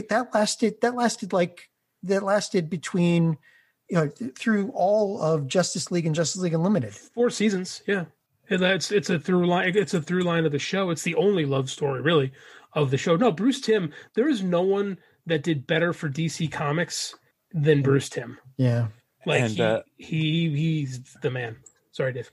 I was gonna say, and he didn't find his girlfriend in a refrigerator. Cutting down Ron Mars. That was John. Are you not familiar with the woman in the refrigerator thing? It's an entire trope. This is how Gail Simone got recognized. She wrote a website called Women in Refrigerators, because the second or third issue, I forget, of when Kyle Rayner takes over as Green Lantern, Major Disaster kills his girlfriend and literally stuffs her into a refrigerator. Oh, yes. I think I heard of that. And that's where the term fridging comes from. And it's basically women only exist in comics to be motivation, tragic motivation for male characters. And Gwen Stacy probably being the best example. To talk about girl problems. What's that measure of movies where? The Bechdel scale. Yeah, the Bechdel. Bechdel, is that how it's pronounced? Okay. Yeah, that's it. I don't know if I would go for John for pronunciations, but I think he's correct this time. All right. So yes, I hope that we don't end up in refrigerators. All right. On that note, we'll take our final commercial break. I'll be right back with our main topic. After these messages, we'll be right back. All right. So, continuing on with our Halloween-y type theme. You put the Halloween theme music under this part when you're editing. I thought we could talk about getting in the mood for Halloween this year and what are some of our favorite Halloween type movies. And I want to preface this with they don't have to be necessarily scary movies. Just Halloween. Okay, I misunderstood because I did the scary movies. So I did scary / horror movie. Yeah. I mean, mostly spooky horror. All right. So John, you can go first. What's your number 5? My number 5. I didn't number them. I forget which one. Well, pick your least favorite of the 5 you picked. And I've got. I do have 5. Hey, what do you know? Technically, I've got 6 because I'm counting 2 as 1. I did 12 because I didn't want to repeat anybody. But go ahead. Okay, well, I'm counting on this to teach me some movies that I want to see this weekend. So I don't know. At number 5, I guess I'll put I'll put The Relic. Really? This is a very underrated film. I thought it was scary, and it was really done. I thought it was really done well. The camera work and all of that, they kept you guessing, and the monster reveal at the end was pretty damn cool, and the storyline I liked too. It's like much better than some of the other horror movies, like the B horror movies that you see normally. I think it was done. It was done as a real feature presentation and not just as we need a horror movie to show this weekend or something. Have you ever seen it? That one, I saw this movie at the theater when it came out when I was in high school. Okay. I've seen it a couple of times on the TV, and a lot of it they have to cut out to show on TV. But it was pretty cool. I don't know. So The Relic, and the first time I saw it, it was kind of scary, Cool. All right, JD, how about you? You're your number 5. The greatest haunting movie ever made. A film that should not work because it was directed by a horror pioneer and produced by someone who's really looked at more for his nostalgic take on American life. And that's, of course, being Tobe Hooper of the Texas Chainsaw Massacre and Steven Spielberg of Steven Spielberg fame. And that film is, of course, Poltergeist. Oh, yeah. Why did I not remember that one? Spooky as all get out. It's aged for a film made in 1982. My God, has it aged well? Oh yeah, and that scared me from going into pools for a while. That scared me from watching TV. Scared me from clowns, man. When I was a little kid, that's why before I knew what it was, like the clown in Poltergeist, messed me the F up. And the thing was back in Dave and I's day when at late at night TV networks would go off air and you would get static. So the static was scary too, because, every time you walk by, it's like, do I hear Carrie Ann? What is this? It's like, so. All right. My number 5. You ready for this? This is gonna just mention this. It's gonna scare you guys. My Little Pony. 1949. This movie is from 1949. Wow. That year scares me. The original of the thing? Walt Disney's Legend of Sleepy Hollow. I freaking love that movie, Dave. That's a great call. Damn, that was good. I probably saw this when I was 5 or 6 for the first time. And of course, it's a cartoon. It's fine. I'm sure. Scared the crap out of me for a long time. Throw the kids in front of the TV and let them watch that. I'm sure it's a cartoon. It'll be fine. Yes. Yeah. I was the Headless Horseman 2 different Halloweens growing up. Yes. So that movie always affected me. So what a great call. Nice job. Thanks. All right. John, you're number 4. All right. For number 4, I'm going with Jaws. Just straight up Joel is afraid to go in the bathtub. Afraid to go into the freaking water. Now, I mean, part of the problem was that I grew up in Breezy Point. I partially grew up in Breezy Point, New York, which is a beachside community. And after I saw that movie, I could going into the ocean or the bay was a non-starter. My grandmother and my mother spent a while trying to coax me back in. And all I could think of is that a fin? Was that a fin? I swear I saw a fin out there. So I know some of these aren't really scary in the classic sense. It's just a lot of them really affected me when I was a kid. Yes. No, that was the whole point of this list. I know, but so far you and JD have picked much better. No, I love Jaws. Jaws is one of my all-time favorite movies. Jaws is one of the greatest horror films ever made. Yes. Is the film that defined Blockbuster. It was considered one of the first blockbuster movies. All right, JD, you're number 4. My number 4, I'm probably going to be the only person that picked something made in the 21st century. And this, again, I had a list of 12 that I'm just picking from as it strikes me. So this is from 2017. And, a couple weeks ago, I said Pennywise the Clown was one of my favorite villains in all of horror. So 2017's It is on my list. 2017. Okay. Yes, it's better. I love the miniseries is really good. It's probably the best made for television, maybe even film, aside from horror film. For a TV movie, the 1990 one is great, but the 2017 adaptation of Stephen King's It is scarier. And I think that the performances of the children are better. And Bill Skarsgård plays Pennywise the Clown much closer to the way Stephen King depicted him in the novel. Yeah. Where it's more of a force of nature, more of an entity who doesn't, we kind of like how he does this cool thing where he trails off sometimes when he speaks and just kind of because he's a creature that shouldn't really exist in the world and doesn't quite know how to fit in, so he just kills things instead. It's really good, man. The second it gets unfortunately, because the second half of the book isn't as good. The kids versus monsters works, whereas the adults coming back versus the monster doesn't work as well. So It Part 2 doesn't quite land with a lot of people, but that shouldn't take away how damn good It 1 really is. And it's really good. Classic ending for what's his name, for King, right? Yep.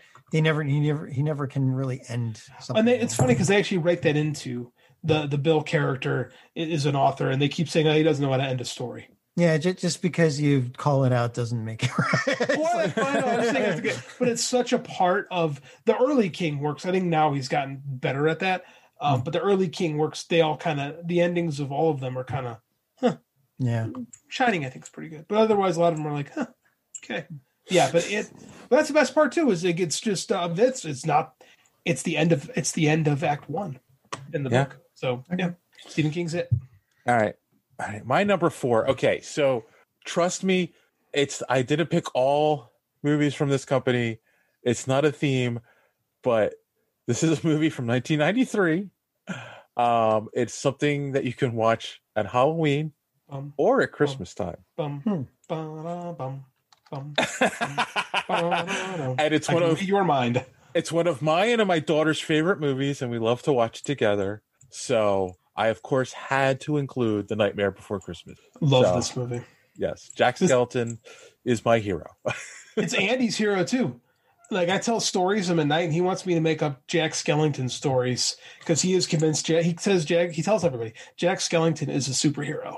Cool. He is absolutely convinced Jack Skellington is a superhero. Hey, there's nothing wrong with that. No, nothing. It's a great movie. Yeah, and like I said, it works. You can watch it now, or you can watch it in November before Christmas. Yeah. All right, John, you're number 3. My original number 3 was going to be Halloween 1 and 2. Which would have been cheating because that's 2 movies. Well, technically, it's only one story. I mean, Yes. But because number 2 continues 5 seconds after the first one ended. But then I remembered while listening to you two, I remembered there's something much scarier in my life. Now, Dave will get this. I don't know if you will, JD. I'm going to say The Day After. Is that the made-for-TV movie with the nuclear bomb? Yes. Yeah. But I never saw it. It traumatized an entire generation. But you got to remember, like, this is back in the day when some of us were still being taught to duck and cover in school. And like when The Day After came out, I was young enough that I didn't quite have a concept of what a nuclear war would be like. And we were in the midst of, the deepest, darkest part of the Cold War. And when that movie came out, it freaked the hell everybody out. Yep. Like my parents, my grandparents, like everybody I know. Like I remember hearing adults talking about it. So much so they did an episode on the Goldbergs about it. Yeah. And everyone was freaked out by it. Yeah. There was that one in Threads, but I think The Day After was scarier. Yeah. And it was because back then, a nuclear war was, we thought it was inevitable. And nobody had really, you're being taught to duck and cover in school. It's like, oh, that's no big deal. We'll duck and cover. It'll be fine. And then you watch this movie, you're like, holy crap, we're all dead.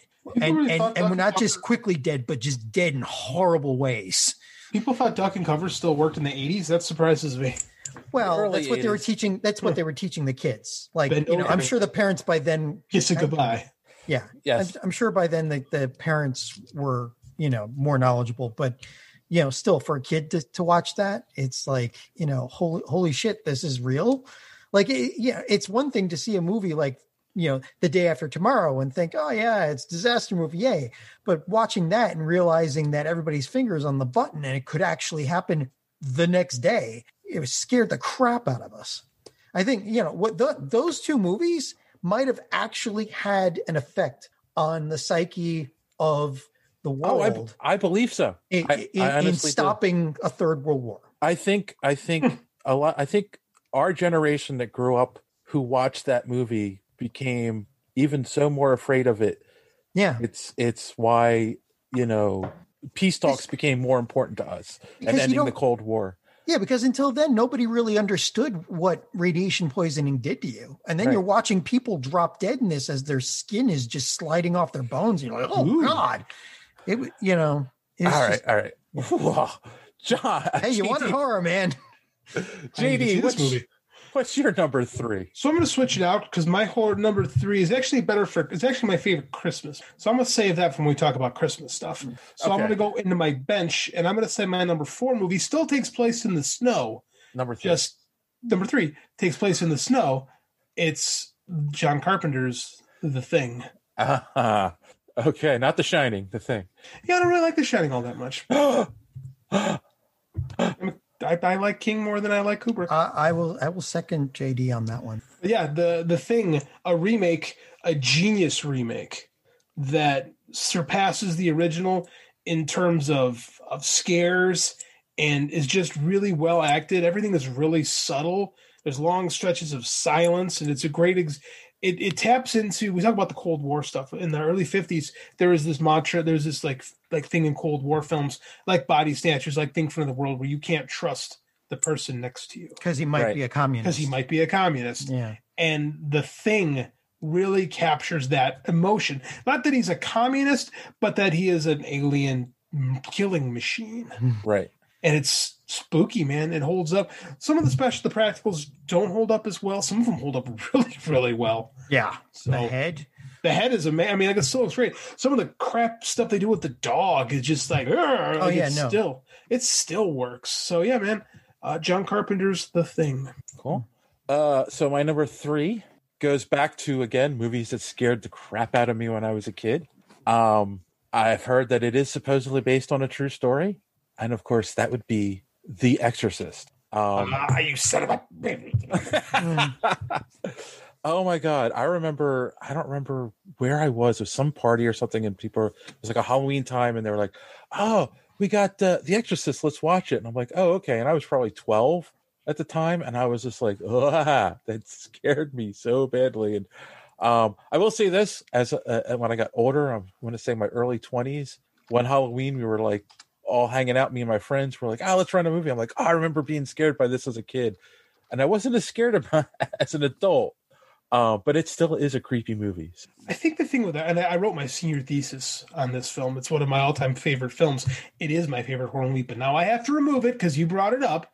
Fortunately, I went through a deep. Fortunately, I built a deep base.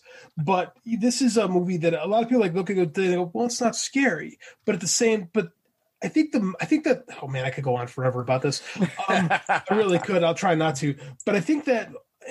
I had a friend in high school that never saw The Godfather. And by the time we saw The Godfather in college, he was like, "That was okay. I feel like I've seen it before." And it's like, yeah, you do, because every other movie has stolen from it so liberally. And I think that so much of modern horror has liberally stolen from The Exorcist that looking back on it, and again, it's a 50-year-old movie. So, I mean, like, some of it hasn't aged well. I still think it's genius. Cool. All right, John, you're number 2. My number 2 is Alien. Oh, good call. The original, not Aliens. Yeah, no. Yeah, okay. Alien, because both incredibly excellent movies. Yes. The first one is a horror movie. The second one is kind of it's an action movie. It's an action movie. But it's still, I mean, it's still good. I mean, the suspense in the second movies in Aliens is awesome. But Alien itself, I saw it in the theater, snuck in and scared the crap out of myself. So, you are a face hugger, aren't you? Yeah. Well, no, but I'll tell you, I had nightmares about, hey, wait, you wake up with the pillow on your head and you can't breathe and you're screaming because you think that you're about to get, have an alien burst out of your chest. That's just freaking wonderful. And again, the genius of that movie was that, Ridley Scott, the director, Ridley Scott. Yeah, Ridley Scott. Yeah, he. There were some scenes in that where he did not tell them what was going to happen. So the reactions, especially in the scene where the first chest burster comes out, none of the actors in that scene knew what was going to happen. So all of their reactions are real, and they were scared shitless. Yeah, all the best horror movies I've seen like that, I think. Yeah. So that's my number 4. Number 2. Number 2, yeah. Number 2. Sorry, I had a whole bunch too listed I would recommend everybody go out and see Alien and then Aliens. It really holds up. Right. All right, JD, you're number 2. I'm reshuffling my list because I don't want to be repeating anybody. I'm not bothering. I can't do that. So my number 2 is I have this. I enjoy horror comedies a lot. Because not because they're funny, but because there's a sense of fun in them that I think a lot of horror misses. And it's not just you have to be silly, but there's a sense of you're having a good time when you're watching it, even though sometimes it gets a little serious, but sometimes you can have a chuckle, and it makes for a more enjoyable experience to me. So a lot of the horror comedies of the 80s hold a good spot. This one is not from the 80s, but it's definitely influenced from those films. And it's a movie that starts off as one movie. It starts off as a crime drama. And then about halfway through, the movie takes an abrupt turn when the characters travel to Mexico and go to do a meet off at a seedy bar just across the border. And that movie is From Dusk Till Dawn. I was going to say, I knew that one. Robert, it's you can tell the script was written by Quentin Tarantino, and the first half totally feels like a Quentin Tarantino movie, and it was directed by Robert Rodriguez, and the second half absolutely feels like Robert Rodriguez. It's one of Salma Hayek's finest movies. I was gonna say that's on my list of Salma Hayek films. So cool. All right, my number 2, since I'm so glad John took it off his list, is the original. I won't cheat and say 1 and 2, even though they are one story. Halloween, John Carpenter's Halloween, of course. This is, I feel it's an excellent. We've talked about this movie I think before. It's a definite exploration in tension and suspense and build up. People watch it and we go, it's boring. And it's you're missing the point. They're building up to that Halloween night, and same thing I was talking about before. It's so much of it has been stolen. Yes. then it makes watching it with younger eyes feel like you don't quite get it. Like you don't get what Carpenter was doing. This was groundbreaking shit in the 70s. Yes, and it takes a page from all the best stuff like Alien and Jaws, where the less you see of the bad guy and the monster or whatever, the more suspense there is. Exactly. Mm-hmm.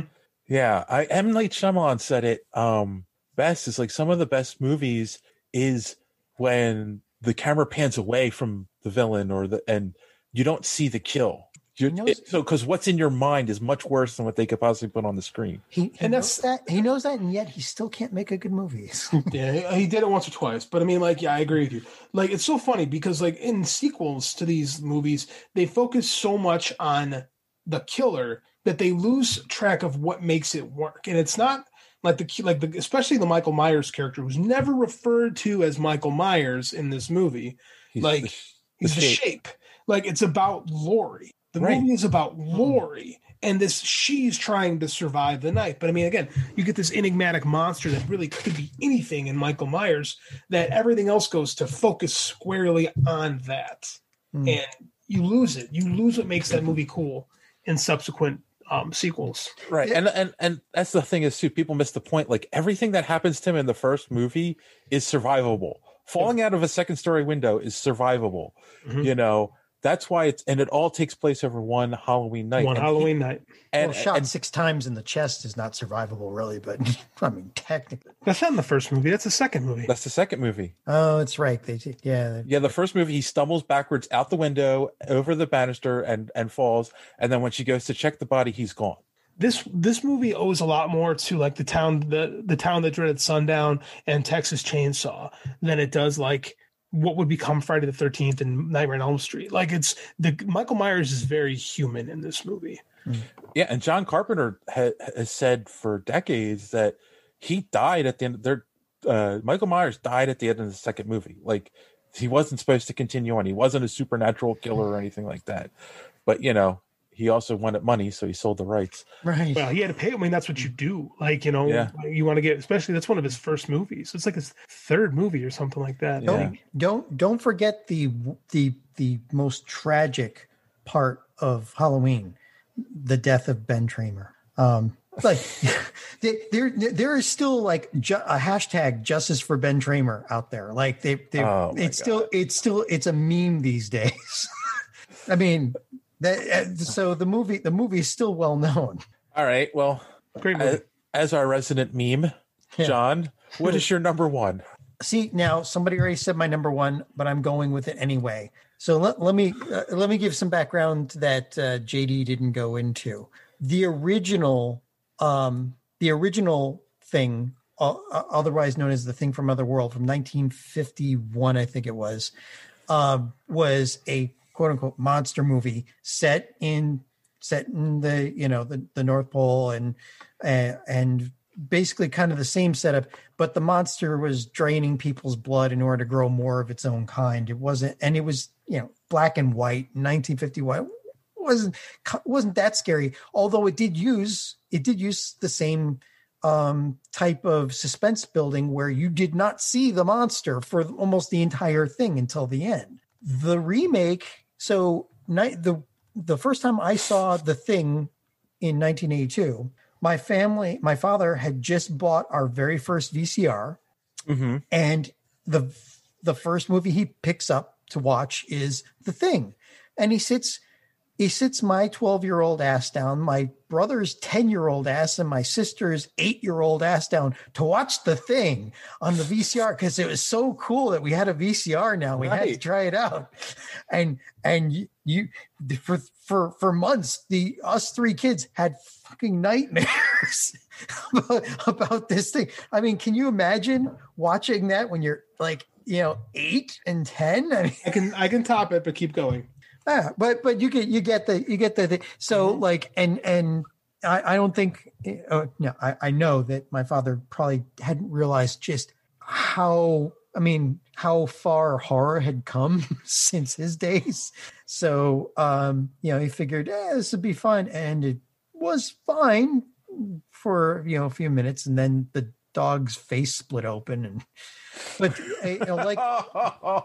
that was fun. It's like puppy. Oh my God. So, so like JD said, like, most of the effects still, they still hold up very well. The suspense of the movie has not aged one bit. Not at all. And the ending, the way it ends is just perfect. Yeah. You know what's cool about that too is they use the same font for the thing that they use in the original Howard Hawks version. I always respected that. No, they had to pay tribute, and again, like they did pay homage to it just by, I guess this is a recurring theme where the less of the monster you see, the better the movie, and better. And this, and the 1951 did that. Mm-hmm. Like, it was all, what's that? We just, we hear a crash, so let's go over. There's a huge hole in the wall. There's snow coming in, and 3 of their guys are gone. It's like, but that's all you know.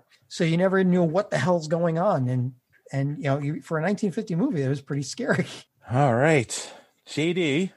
All right. So you took my number one, so I'm not going to go to it. So I'm going to. Okay, hold on. Before you give us our number one. Oh, okay. Stop fighting with our followers on Twitter. All right. Don't come at me with Superman. Yeah. You know how I feel about Superman. What was your original number one? The Exorcist. Okay. Okay. One of my favorite movies, but I'm not going to steal Dave's thunder. So I'm going to let him have it. So I bumped up my list a little bit. I said that I loved the horror comedies in the 1980s. And what I like about them is that they're not like the term comedy gets thrown around. Like they're not silly, like they're played straight, but there's moments of levity in the movies that make them a little bit more digestible, make them a little more fun to watch. And I think the best example of this, and I don't think anybody would straight up call this movie a comedy, but it's got some laughs in it, and it's the best werewolf movie ever made. Nothing has touched it since, and that's An American Werewolf in London. Mm-hmm. Oh, I thought you were going to say Silver Bullet. Oh God, Silver Bullet is not the best werewolf movie ever made. Oh, not even close. So yeah, no. American Werewolf in London is a fantastic piece of cinema. It deals with a young man who's a stranger in a strange land who now has a strange element, and he's falling in love, and he's also turning into a goddamn monster. Yes. It's a perfect analogy for what do they call it? Is it stranger syndrome? People move to another country and they don't feel connected to anything. Yeah, it's the stranger strange land thing. I don't know if there's an actual term for it, but it totally is. Absolutely. Yeah. It's a culture shock. Well, there's culture shock. Culture shock. Yeah. No, and that definitely could be on there. Like, I just love this movie. I think the performances are really good. They're subtle. The Rick Baker transformation scene is to this day the best werewolf transformation scene. Oh yeah. Oh my God. Ever. Have you ever seen the holds up behind the scenes stuff? How they did that? Yes, I have. Yes, and it was a major influence. I can't deny it. Major influence on me when I was writing Harvest Moon all these years. I always wanted to take. My goal was to take American Werewolf in London and mix it with Manhunter or the Red Dragon, and those were my two big influences in creating my own werewolf story. So American Werewolf in London is it. It's a great movie. See, when you said horror comedy, I thought you were going to go Evil Dead for some reason. And I like the Evil Dead, but I like the Evil Dead mainly for my love of indie film.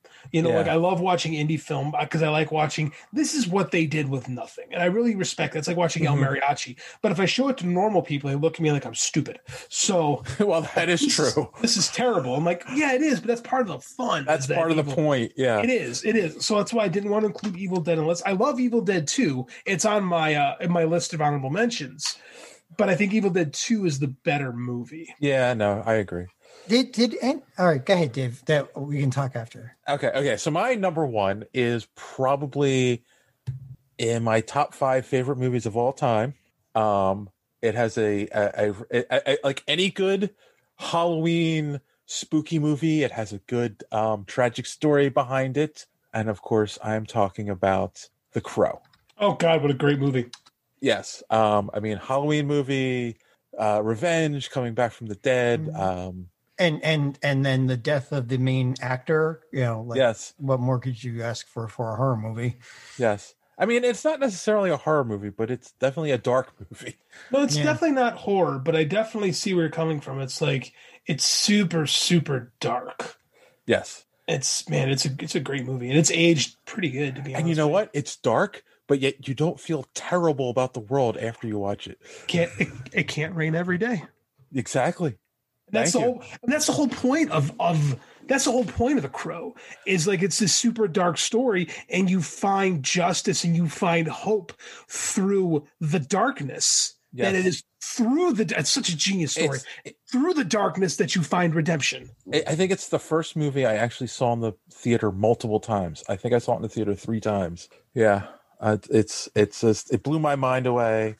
I mean, it's a movie I was so mad after I watched it that Brandon Lee died making it, because it was like, oh my God, he's such a great actor. I want to see more of this character played by him. And of course, we got a bunch of crappy sequels after that. And it's the real shame is he finally stepped, because he was doing stuff for a good 3-4 years before then, but it was all like martial arts movies and, clearly in his father's shadow. Yes. And he finally stepped out of that shadow and like never really had. And this is such a tragic story, because he's so good in that. It's almost like Heath Ledger in Batman is like, and Heath Ledger had some attention before, and people knew how good he was, but he hadn't quite taken on to the mainstream yet. And people were like, man, this guy was about to be something special. Yep. Shame. Great movie. I'm surprised that nobody mentioned Phantasm in there. Well, I was going to say, does anyone have any honorable mentions, John? Oh, I have. I've got a couple. And Phantasm was going to be one of my honorable mentions. So go ahead, John. Well, yeah, that's one of mine. But if you want real true horror, anything by Neil Breen is true horror. It will make you feel like the human race has completely failed and should be wiped off the planet. So, or The Boys will do that too. Anyway, I'm sorry. No. Do you know who Neil Breen is? No. Give me a hint. I can't give you a hint. You just have to watch one of his movies and then either cry give me a movie or laugh. Give me a movie he made. There's like Double Down, I Am Here, ... Now, Fateful Findings, Pass Through, Twisted Pair. I have no idea. I'm a film guy. I have no idea who this person is. Yeah, Neil Breen is probably one of the worst filmmakers of all time. Oh, okay, fair enough. And the movies he makes are like, if you took Rocky Horror Picture Show and multiplied it by The Room, that's how bad his movies are. So like worse than Uwe Boll? Oh yeah, no. Uwe Boll is a master compared to this. So okay. So like the last time my brother stopped by my house, we spent an afternoon just watching these and drinking and laughing at them. All right. So because the only thing they're good for is the MST3K treatment. Fair enough. How about you, JD? Any honorable mentions? Yeah, I got 4. I'll go. I won't blow by blow. I'll just tell you. Like I said, the horror comedies of the 80s I'm big fans of, and I put The Lost Boys and The Monster Squad. And then I had 2 outliers. The Omen. I love The Omen. I completely forgot about The Omen. It's one of my favorite movies as far as like I love. You know me and like Hellstrom and stuff like that. Like the occult stuff is fascinating to me. And the evil kid who doesn't even know he's being evil is just it's a great movie. It's well acted. Richard Donner got it. That was the movie that got him Superman. And then a little known horror film with a great cast is Just Fell Outside, and I didn't put it on because I didn't think you guys would be familiar with it. And that's Frailty. Have you guys seen Frailty? No. Frailty stars Matthew McConaughey and Bill Paxton, and it's from like 1999 or 2000. It's Matthew McConaughey walks into a police station and confesses that his father was a serial killer, and he was a serial killer that believed God was sending him messages to kill demons. And so him and Matthew McConaughey's brother would go around. These are them as kids would go around and killing people, and he's confessing this. And then the story goes on, and they do like a switcheroo, like a Usual Suspects, where it turns out it's Matthew McConaughey who was actually the brother that was killing people, and you find out they were killing demons. And he kills this cop who is actually a demon in disguise, and they're trying to find who did it. And the camera, like the overhead camera, blurs in that moment. Cool. Like it goes from this kid telling this crazy story about his dad to at the very end, you're like, it's all true. It's such a good movie, and it flies so under the radar. Like I highly recommend it to anyone. I'm gonna have to watch that. That's it's a good one. Frailty. I just gave you the whole movie, so sorry. All right, that's okay. I have a few honorable mentions. The two I'm going to talk real quick. These, I was talking about the stuff that messed me up as a kid. The first one, of course, me and my friends watched all of these movies. I don't know why, and it really messed me up. Was the Phantasm movies? John, thank you very much for reminding me how much that they messed me up. The Tall Man. Yeah. Oh my God. And then it's not a movie. But I remember being a little kid and scared the crap out of me. Michael Jackson's Thriller video. That's spooky. The same director as my number one, American Wolf London, John Landis. Yes, John Landis. Yes. That just. Oh my God! I had to. Whenever we were at someone's house that had MTV and that video came on, I had to walk out of the room. I was probably 6 or 7 when that came out. All right, and then I had to be older than that. It was the 80s. Probably the greatest music video that was ever made. Yeah, probably. And then I have to mention this.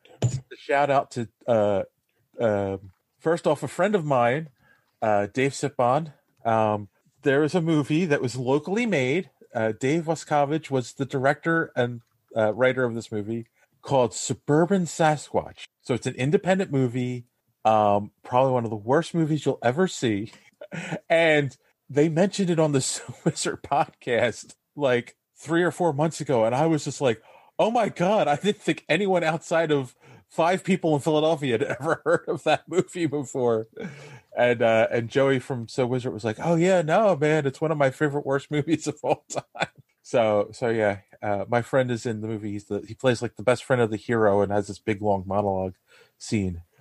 Yeah, so independent films are hard. I will never crap on an independent film. Mm. Oh no, I get it, but it's bad. There's not doubting it. I won't do it. It was good enough that it has a riff tracks for it. Oh wow. Yeah. Oh my God. That's actually a level of success for an independent film. Yeah. To get made fun of professionally. I now know what I'm going to do this weekend. There you go. Maybe you guys should check out that you listening should check out Suburban Sasquatch. All right. I think it's time to wrap up the show for the week. Another long one. John, you got any recommendations for the audience? Check out Hellstrom. I mean, it's probably going to be only one season of it, but it's worth it. So far, I'm like JD. I haven't finished it, but 2 episodes in, and it's connecting with me. So I think if enough people watch it, they might get a second season. Possible. I don't know. How about you, JD?